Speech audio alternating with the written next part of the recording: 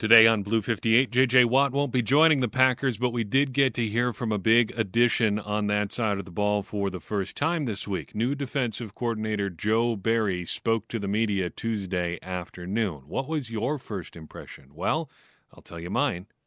Blue 58! Hello and welcome to another episode of Blue 58, the one and only podcast of thepowersweep.com. I'm your host, John Meerdink. Very happy to be with you here for another episode. And what an episode it is. It is jam-packed. Today, we're going to do a lot. We're going to talk about J.J. Watt real quick. We're going to talk about Joe Barry. We're going to talk about how we're going to measure Joe Barry's first season. Then we're going to recap the seasons the Packers had from their linebackers and running backs. I want to make sure that we get to all this stuff today because I don't want to get too far behind what we're doing with the positional recaps because there's a lot of stuff that I want to get into before we get into real draft season. And once we hit free agency, it's really going to start shifting over toward NFL draft talk. So we're going to dive right into all of this stuff today. First, J.J. Watt not signing with the Packers. I don't think this is a huge surprise to anybody who really looked at this situation super honestly. Would it have been cool? Sure. Yeah, I like the story. And the Packers could use help on their defensive line just as much as about anywhere else on the team outside of like quarterback and maybe their very top wide receiver spot. Why wouldn't you be interested in adding a player if you think he's still good? Of course, that would be great. And on top of the fact that he grew up in Wisconsin, played college ball at Wisconsin, seems to be interested in the Packers in general, why not? Why not be interested there? But the math obviously was never going to be in the Packers' favor. That's a lot of money for a guy, for anybody. Much less a guy who's 32 and has been injured a lot over the past few years. I get it. I really get it from Arizona's perspective. Look at the NFC West. Los Angeles is in what I would characterize as a bit of a soft rebuild right now.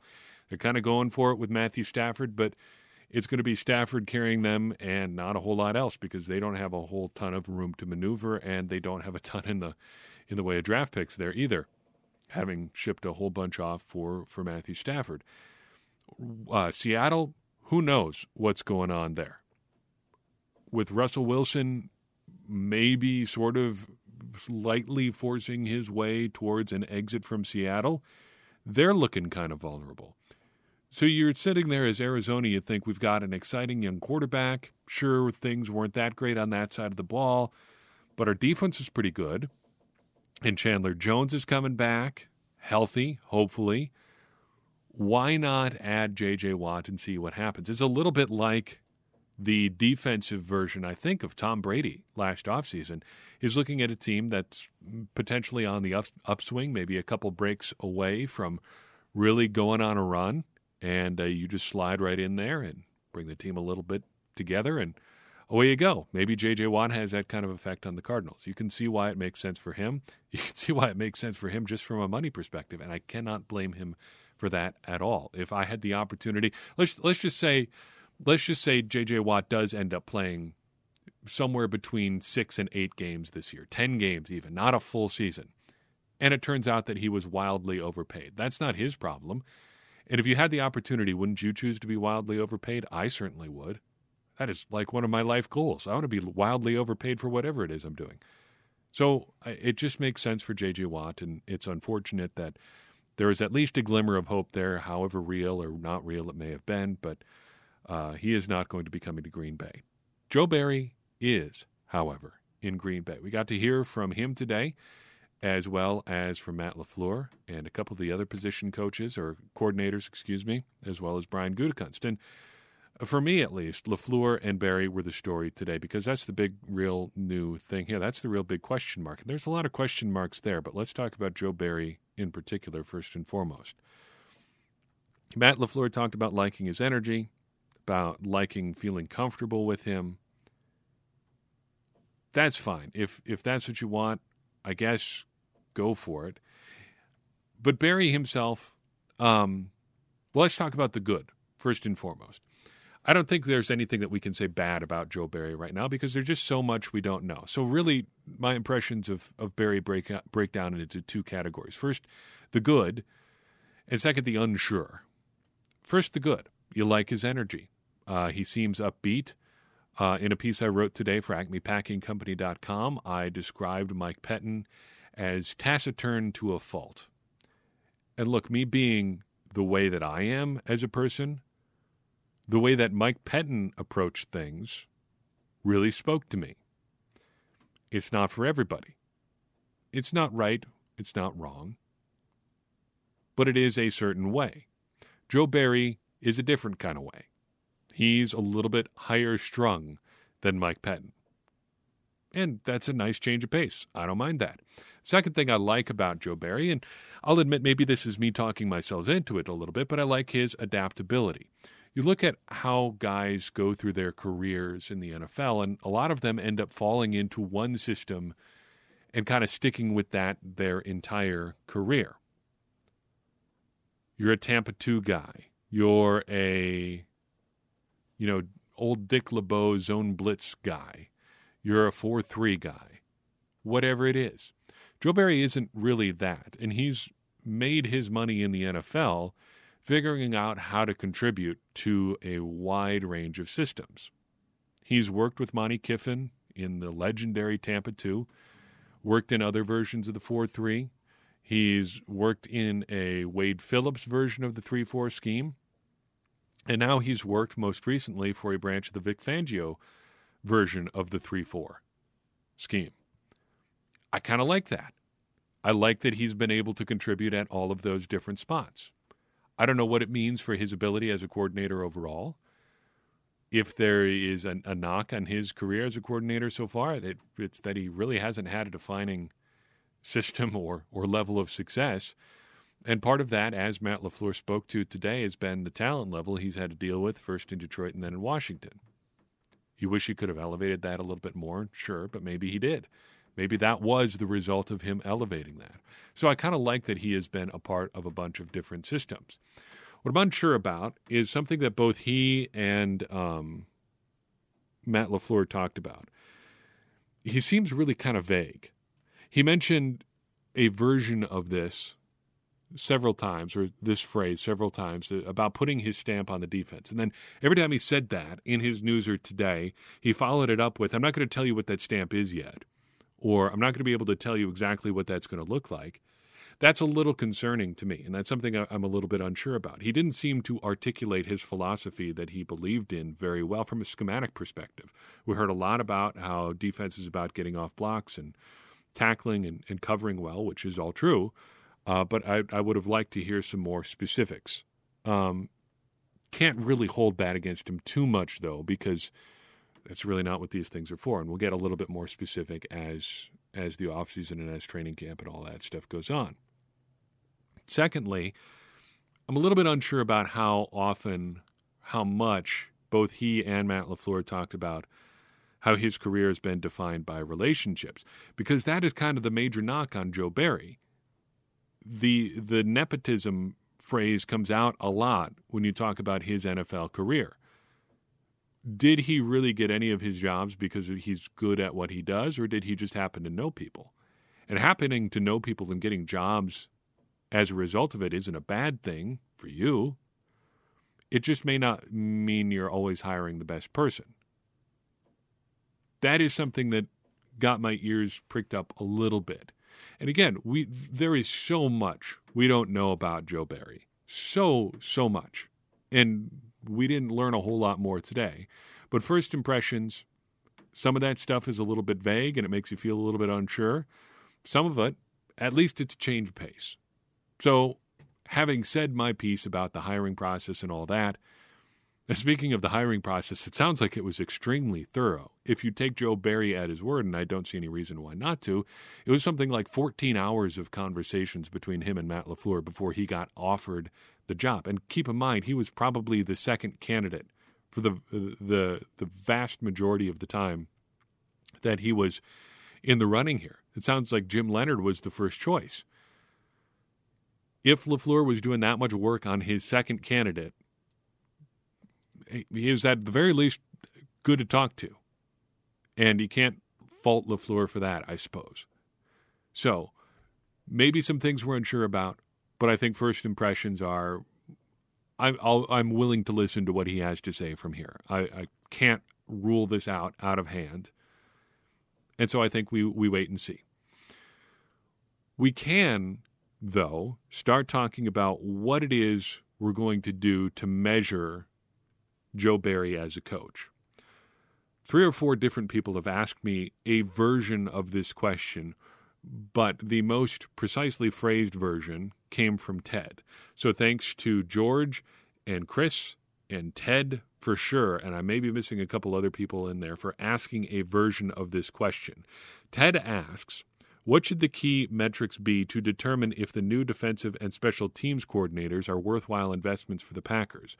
Would it be as simple as if the Packers net a Super Bowl victory, or would it fall to the team's yardage and point rankings improving relative to the past few years? For special teams, the bar is pretty low. For defense, it gets more interesting. I agree, Ted. The bar is pretty low for special teams. So let's just throw that out right away. Maurice Drayton's got a pretty low bar for success this year. Get more stability, I think, out of J.K. Scott and the whole kicking battery as a whole. Mason Crosby, you're pretty well good, so just keep doing what you're doing. And just don't screw it up. The special teams has been in a position of screwing it up for the Packers, making the team actively worse for the past couple of years. For quite a while, in fact. If Maurice Drayton can get them to just not be making the team actively worse, I think that is the measure of success for the Packers special teams. And if I was a betting man, which I am not, but if I was, listening to Maurice Drayton talk today, I would be willing to bet that the special teams are going to improve. He had me ready to put on a helmet and run down the field and try to tackle somebody covering a kick. Just the way that he talks, the way that he talks about teaching, the way that he talks about getting guys motivated and speaking to them as individuals, helping them meet their individual goals for their career.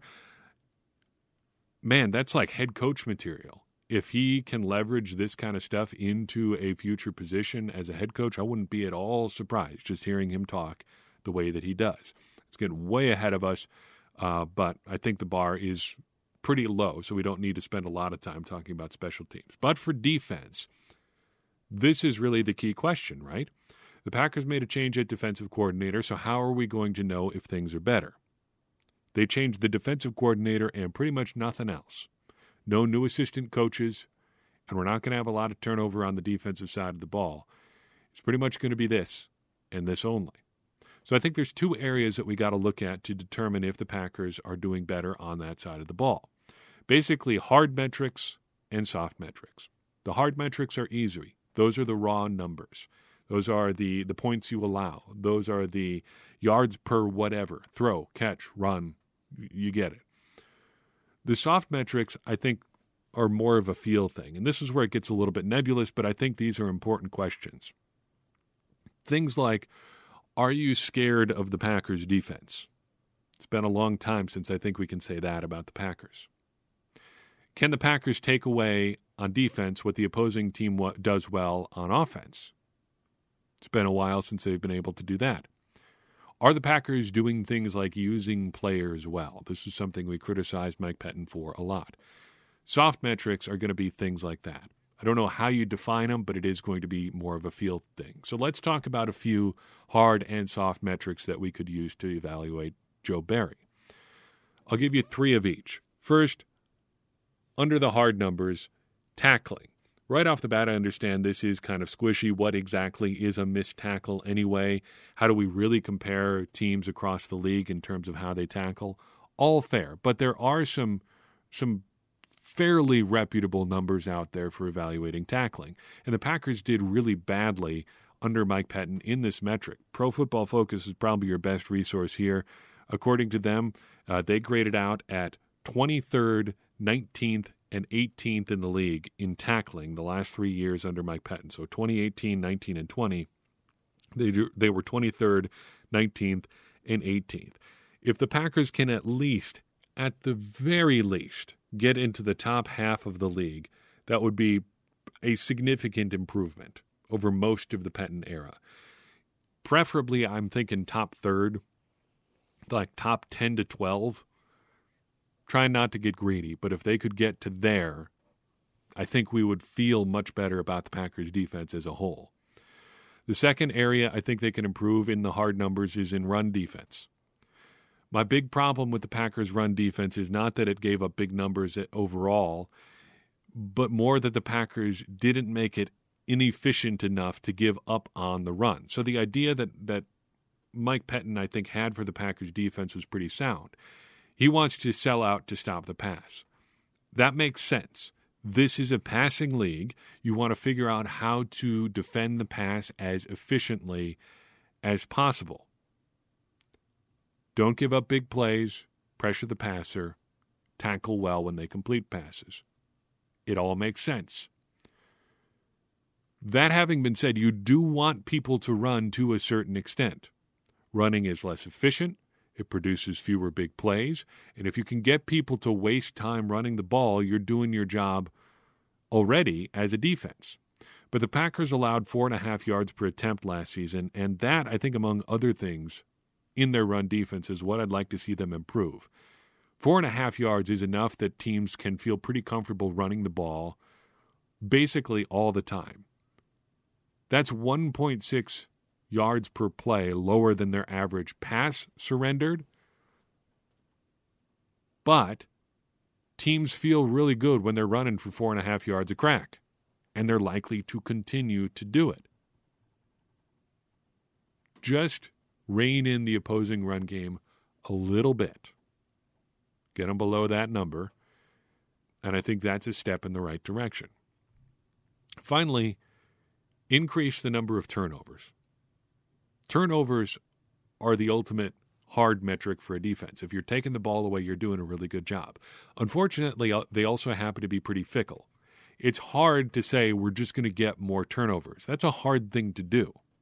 It's hard to get more interceptions. It's hard to create more fumbles.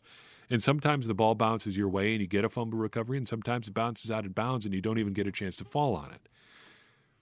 Even with that randomness, the Packers still had too few. In 2020, they were 25th in takeaways. In 2019, they were 7th. In 2018, they were 29th. I think it's fair to say in 2018, they didn't get a lot of takeaways because they had some personnel issues. No Za'Darius Smith, no Preston Smith. Jaire Alexander was a rookie. There was a bunch of other issues in the secondary. There was still Clinton Dix kicking around at that point. But in 2019, there's no reason, in 2020, there's no reason they should be in the bottom third of the league in takeaways. Not when you have Jaire Alexander. Not when you have second-year Darnell Savage. Not when you have Adrian Amos. Not when you've got playmakers in the front seven like Za'Darius Smith and Rashawn Gary and Preston Smith and Kenny Clark. Not when you've spent all this money to upgrade your defense. You should be better than 25th. However fickle turnovers might be, you should be able to do better than that. So I think as a baseline, if the Packers can improve their tackling, their run defense, and their takeaways, those are three big areas where they can improve in 2020. And if Joe Barry improves in those areas, he'll be having a pretty successful season. The soft metrics are pretty squishy, so I don't want to spend a ton of time on this, but there were some quibbles with Mike Pettine's defense. And I think if Joe Barry can improve on these three things, we'll feel better. It's not so much they were doing this and now they're not doing this and now the defense is better. But far too often, we use the phrase surprised by the obvious to talk about Mike Pettine's defenses, especially over the past year and a half, it seems. The Saints game this past season really comes to mind. You know, Drew Brees has a wet noodle arm, so they're not going to go deep, especially with Michael Thomas out. And yet the Packers sat deep in their zones and let Drew Brees throw underneath again and again and again and again. The Packers also seem to be surprised at how the Saints got Alvin Kamara involved as a runner and a receiver. They won that game, but still, it seems like they were surprised by the obvious. The Vikings game this year, the home game, seemed like the same kind of thing. The Vikings ran wide zone, and they ran play action with Kirk Cousins. The Packers seemed completely surprised by both of those things, and I don't know why. Gary Kubiak was their offensive coordinator. Of course they're going to do those things. Obviously. And yet, here we are, surprised by it. Tampa Bay Buccaneers, second time around. They attacked Kevin King. They attacked Chandon Sullivan. The Packers did not adjust at all. Tramon Williams just sat there on the sideline. We've been over that. Situational awareness type stuff. If you have watched the Packers over the past couple years, there is something that you will see every single game, and you will yell at your TV, and there will be nothing you can do about it. It will be 3rd and 1 or 3rd and 2, and Kevin King and Jair Alexander will be standing 8 yards away from their respective receivers for no apparent reason. Reporters asked about this in press conferences. Matt LaFleur couldn't give an answer. Mike Pettin never gave an answer. It just baffling stuff like that. The NFC Championship game. It's shortly before halftime. What play are you going to call? Apparently one that involves giving up a deep completion for a touchdown as time essentially ticks off the clock. Then, finally, under this soft sort of metrics group, just getting guys into positions to do what they do well. And I don't know how you verify this, but it just seems anecdotally that this was something that Mike Pettin did not always do particularly well. So, if Joe Barry can improve the Packers' tackling, improve their run defense, improve their takeaways, be less surprised by the obvious, have better situational awareness, and just get guys into positions to do what they do well, I think the Packers' defense could stand to improve quite a bit in 2021. At the very least, we'll have a good idea kind of what Joe Barry brought to the table. Those are some areas to watch. They're not the only ones, but they are worth watching. Let's talk about the Packers linebackers and the running backs. We're continuing our position-by-position breakdown of the 2020 Packers, and these are the position groups at which we have arrived. We'll go through each of these groups in order of the number of snaps they played, as well as looking at a couple of the players who maybe did not get on the field, who may be a part of the groups in 2021. So, linebackers, first and foremost, Christian Kirksey.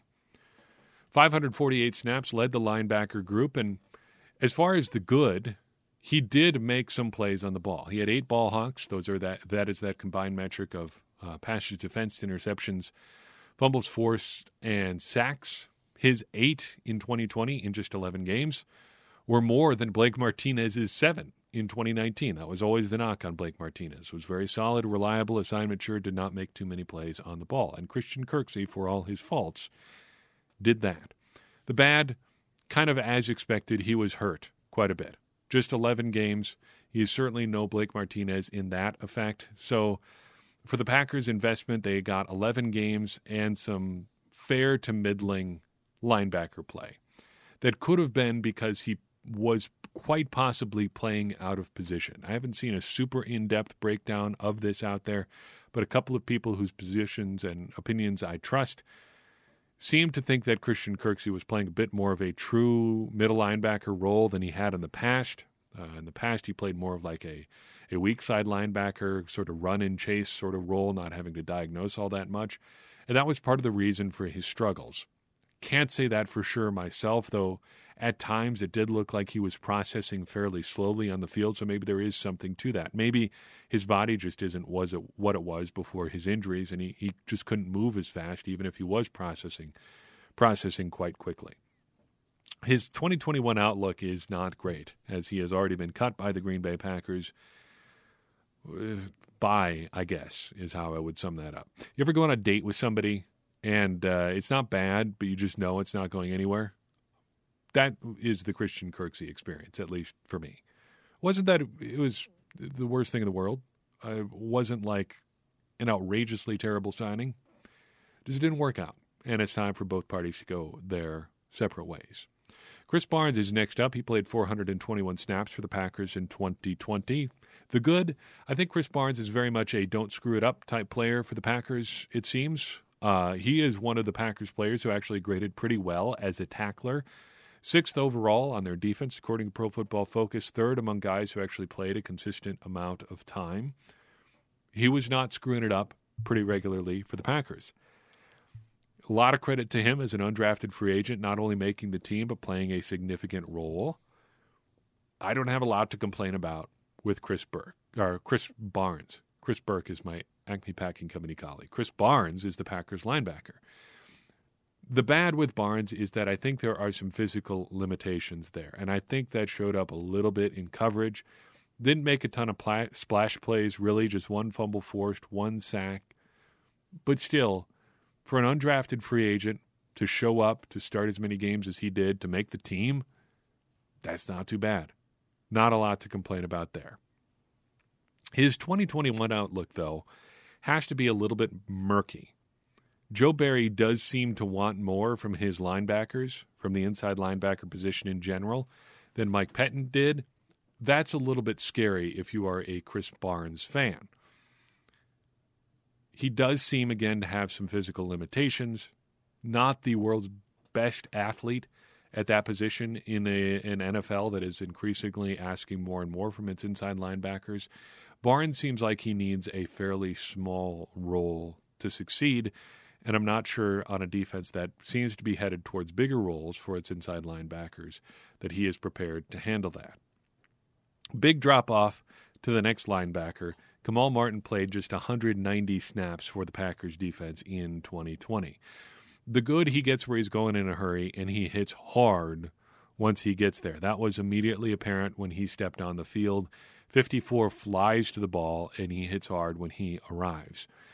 The bad, though, is that you can see him guessing, and guessing is the big sin for an inside linebacker. You cannot guess, you must diagnose, and you must get it right the first time because there is no chance to make up for your mistakes. And quite frequently, Kamal Martin was leaving big holes in the middle of the Packers defense, and that is a big old no-no. For that reason, like Barnes, I think his 2021 outlook is fairly murky as well. He's heading into his second season, as is Barnes, so how's he going to handle a scheme switch? Can he cover a little bit more? Can he process faster? What exactly does the future hold for Kamal Martin? I don't think anybody can say for sure. Ty Summers is next up. He played 176 snaps. The good is that he was fairly reliable, if limited, in a pretty small role. The bad was that he was fairly unreliable the second he had to step outside that box. And you could see that anytime Ty Summers was asked to cover at all, it was just not good. Opposing teams quickly identified where he was on the field, and they were quick to target him. For 2021, Ty Summers, I would say, look, there's nothing wrong with just being a special team stalwart, good athlete, former 7th-round pick. Thrive as a special teamer. Pencil him in there and lower your expectations accordingly. Wrapping up the inside linebacker position is our friend Oren Burks, who played all of 96 snaps in 2020. As far as the good stuff, honestly, I got nothing here. There were opportunities there. On a defense where Ty Summers got 176 snaps, you have to think the Packers would have given Oren Burks a shot if they thought he could do it. He's going to be an expensive special teamer in 2021 if he's on the field at all. And it's kind of a shame because it seems like Oren Burks is a really nice guy. He's a phenomenal athlete. And by just about all accounts, it seems like he is an extremely studious player. He's very prepared. He just can't put it into action on the field. And sometimes that happens. You just can't make your body do what your mind knows it's supposed to do as well as some other guys can. Professional sports are weird, man. It's the margins are so thin between a guy like Oren Burks, who's a great athlete, but just can't seem to process it quickly enough to make it happen, and somebody, I don't know, Devin White, to use kind of the prime example right now of an athletic guy who's got it all together. Now, White's probably an even better athlete than Oren Burks is, but the difference between them as athletes and the difference between them mentally is just not that big. But it looks huge because small margins look big in professional sports. Switching over to offense,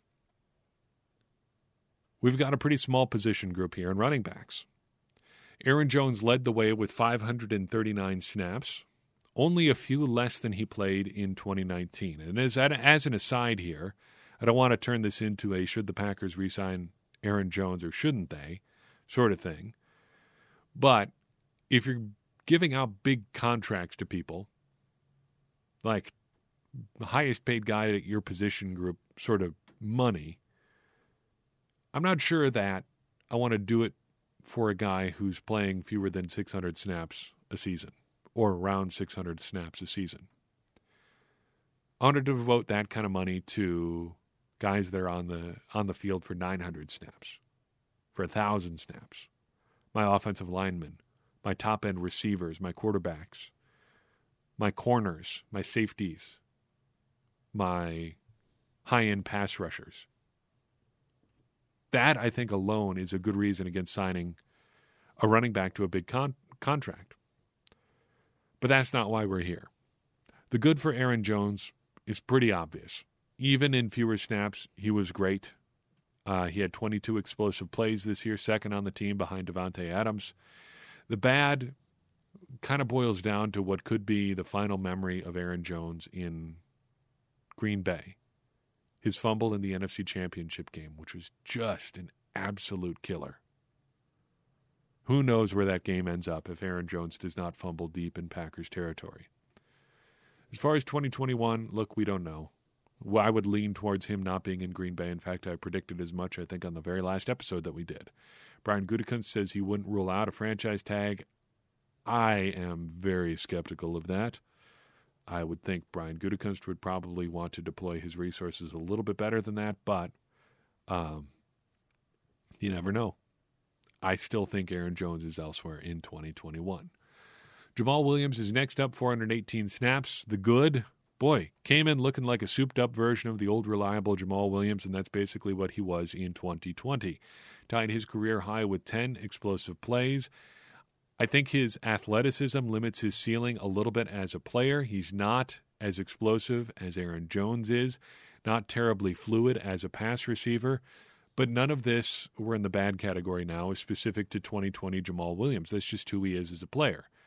Sure, he's not a sports car, but you can get where you're going in things other than a Lamborghini. As far as 2021 goes, I'd say his outlook is pretty mercury. I think more than anybody else, any other player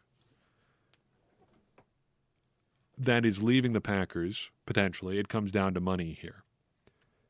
He does not have designs on being like the highest paid running back in the league like Aaron Jones. At least it doesn't seem he does.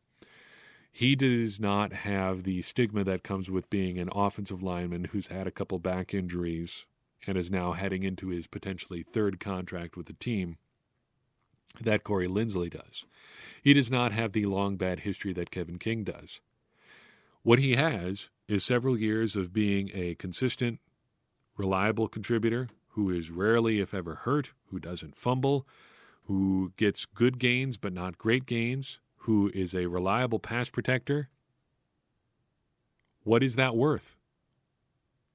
What is that worth to the Packers? What could that be worth to somebody else? I don't have an answer to all that, but there are some valuable skills there. How much are those skills worth exactly? I will say an A.J. Dillon, Jamal Williams backfield could be pretty interesting.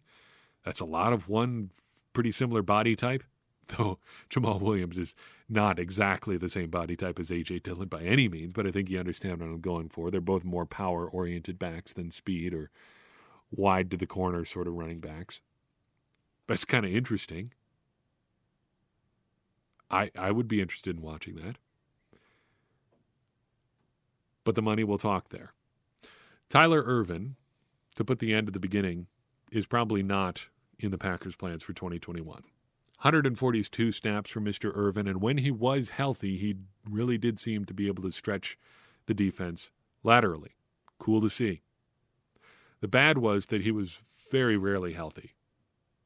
Especially as the season went on, the injuries seemed to mount up and mount up and mount up, and he had a pretty banged up, pretty fragile-looking running back. I put him with the running backs because that's what his position says on Packers.com. You could say he's a wide receiver or whatever. He's kind of his own position. but we're talking about him with running backs just because that's where he fits.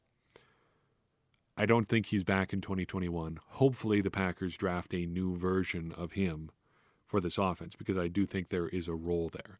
Speaking of roles, A.J. Dillon didn't really find one in 2020. He had 97 snaps last season, and when he was in there, he did produce, and he produced pretty well.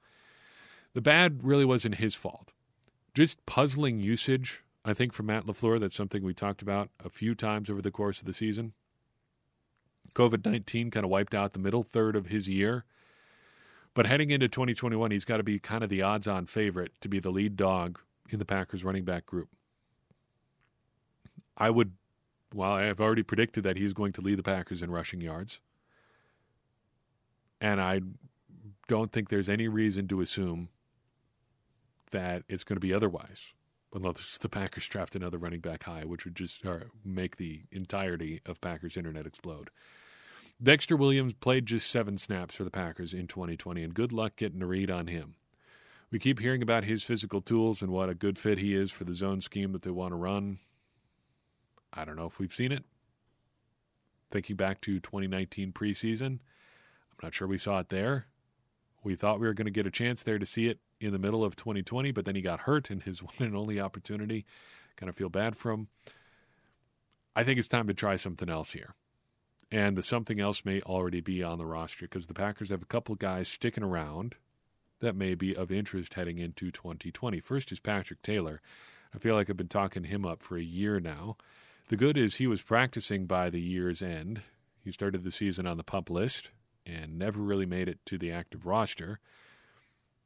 The bad is by the time he gets to the field, it'll have almost been 2 years since he played an actual football game. I think he gets a shot in 2021.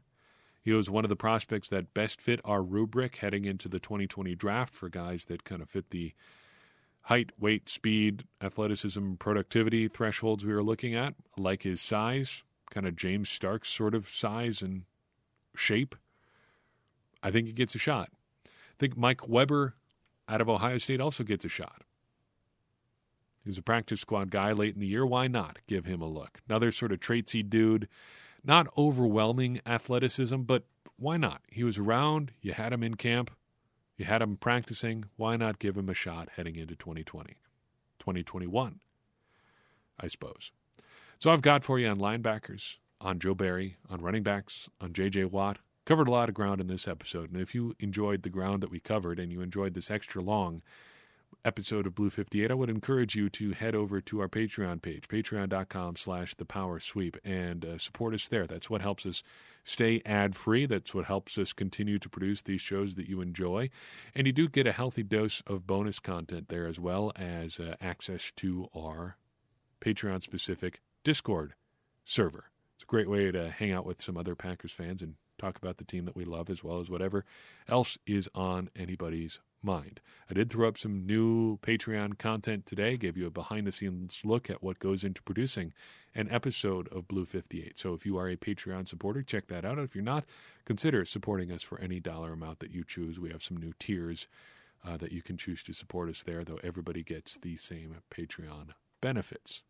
It's just your way of helping us continue to keep the lights on here and do what we do to bring you good content. That is all I have for you on this episode. I appreciate you listening in. If there was something in here that you enjoyed, I would appreciate it even more if you would share this podcast with somebody, because that's going to help us continue to grow this conversation we're having around the Green Bay Packers and ultimately help all of us become smarter Packers fans. Because as I always say, smarter Packers fans are better Packers fans, and better Packers fans are what we all want to be. I'm your host, John Meerdink. We will see you next time on Blue 58.